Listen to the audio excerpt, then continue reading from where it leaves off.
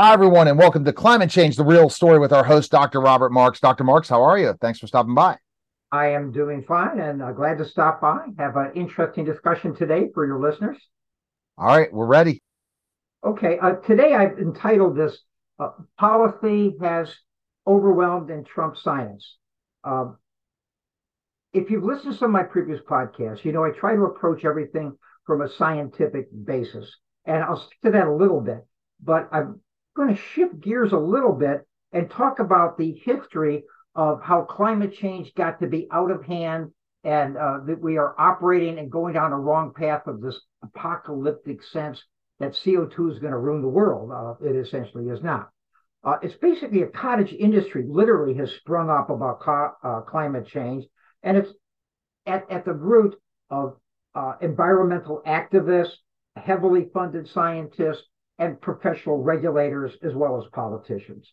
Now, let me digress one bit. Last week, I talked about James Hansen as being one of the culprits in taking climate change to the apocalyptic scenarios. He is the one that convinced the Intergovernmental Panel on Climate Change that CO2 is proven, that that's the cause. But essentially, every scientist has pointed out that his computer model is only a computer model, and that he didn't consider volcanoes, solar variations, ocean currents, tectonic plate movements, and undersea vents.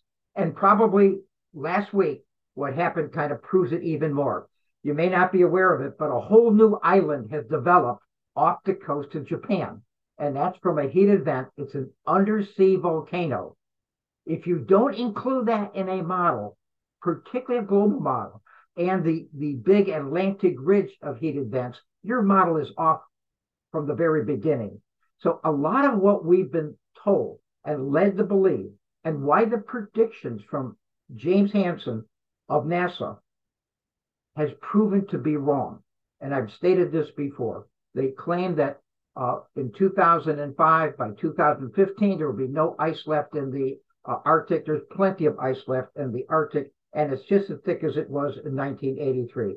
Polar bears are not dying, they're actually thriving. And several other great predictions have occurred, such as there's no snow going to be there in Australia by 2020. Well, in 2022, just last year, they had a record snowfall.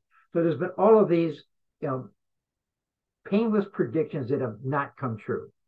Okay, so what I want to introduce to the listeners at this time is the UN's panel called the Intergovernmental Panel on Climate Change, called the IPCC. Now, we all have learned from the COVID experience that the UN is not a US-friendly group, that the UN has gone off on all kinds of tangents and has not really met their main mission of helping poor people around the world and people who are starving. They have launched and become a political entity rather than a do-good entity. So let me start with that they began in 1995, what's called a Conference of the Parties. That sounds kind of funny. And that COP began in 1995. So guess what? Since 1995, there has been 27 different conferences of the parties all about climate change. This has become an obsession. So taking even a look at IPCC, what it really is, it's a branch of the United Nations, but notice the word intergovernmental. There's no science mentioned in it. These are a bunch of governmental people making policies or recommending them with the backbone of the United Nations that different countries should adopt related to climate change. It is not backed by science, and I want all of your listeners to realize that. Now, as early as COP2 in Geneva in 1996, the James Hansen convinced with his computer models, although they were very wrong, that it's an accepted fact that it's all due to CO2.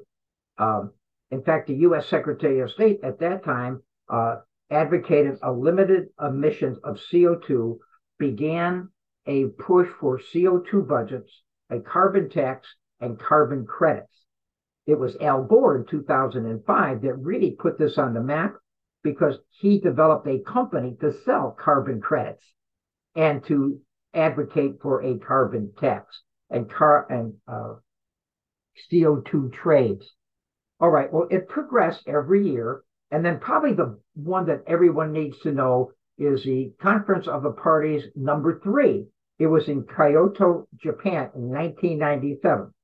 And they came out with a mandate. Now, remember what mandates are. Mandates are a governmental thing that you must do. You are mandated to do it. It's a form of what the communists used to do in Soviet Union and what the socialists do wherever they can at any totalitarian government. The government is telling you, you must do it. It's a mandate. Well, the United Nations on COP3 mandated that CO2 emissions be reduced by, I think, 50% at the time. But what's very interesting is that UN excluded 130 countries. And guess which countries they excluded? China, Pakistan, Brazil, and India, plus a bunch of other countries.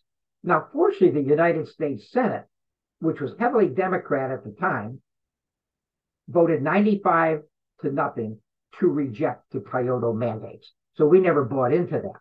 But what we did buy into was our president and the Obama administration gave $100 million to the United Nations for reparations related to climate change. And as I mentioned in the last one, Joe Biden this past year gave $1 billion of our taxpayer money to climate change reparations. So in any event, those are things I want you all to be aware of. So the U.S. never adopted the Kyoto COP mandates.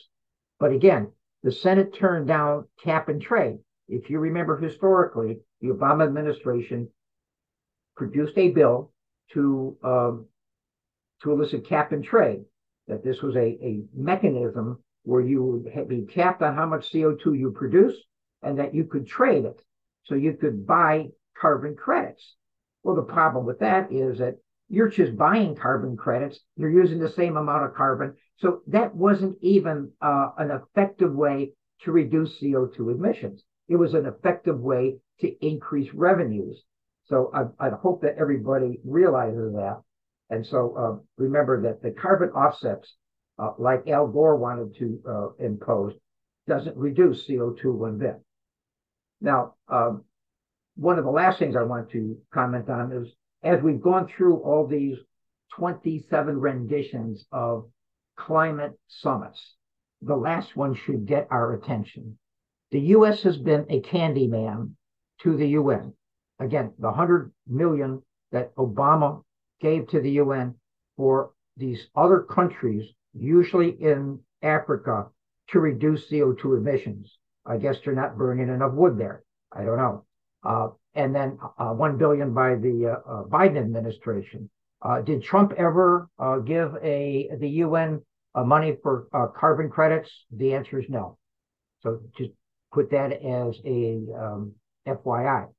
Now, the carbon credit issue came up in Glasgow in 2021. It was put down. But in 2022, climate party emissions, number 27, which is the last one, occurred in Sharm el-Sheikh, Egypt. This was run by the African nations. And here is their quoted theme that I want you all to remember. The theme of the Climate Change Summit of 2022 in Sharm el-Sheikh, Egypt, is driving green growth and climate finance solutions for Africa, and then they included and the world. So you can see what's going on there. Recognizing the U.S. Is a candy man and handing out billions of dollars, they wanted their fair share, again, for the use of our monies to theoretically reduce carbon emissions in developing third world countries. Now, if you're familiar with Nigeria and you're familiar with Somalia and Ethiopia and Kenya, do you really think that $1 billion going to them would be put toward carbon reduction emissions? No, it certainly would not. But don't worry. Climate change, as I've been saying, and my book, Climate Change: The Real Story, identifies that CO2 has nothing to do with global warming. It's really merely a money-making scheme to subsidize wind power, solar energy, and now these other countries want to be subsidized under the guise of climate change. It's really a scam on the taxpayer that we are already seeing the effects of. Inflation, job loss, military strength decline, divisiveness within our own country, and more importantly, enriching our adversaries like Venezuela and China. So I want you to keep some of these facts in your mindset, because this is what's wrong with climate change, blaming it and vilifying fossil fuels. It's coming back to haunt us, and now good scientists are starting to reverse it. I'd like to think I'm one of them. Thank you. Wow, Dr. Marx, it's like, you're right. Good scientists. That's what you're hoping more and more come out, right? From the woodwork. It is, and it is every day. The World Climate Change Group is a group of non-government paid scientists. They are really Nobel Prize laureates and emeritus professors in climatology. They need to be heard. The trouble is the political screaming and the radical environmental activists shout them down, and they get essentially ignored. But the reality is that fossil fuels and the production of CO2 is not the cause of global warming. I've discussed in previous podcasts what really is. Wow. And that's where people need to go back and subscribe to the podcast, listen to all the different podcasts. You're going to have more and more topics moving forward regarding this, and then really re-release your book with more information. I mean, a new edition of the book with more information on climate change, and even an audio book at one point in time so people can listen to the entire thing. We appreciate it, Dr. Marx. Okay. Well, you're welcome, and I'll see everybody next time. All right. That was Climate Change: The Real Story podcast with Dr. Robert Marx. Guys, take care.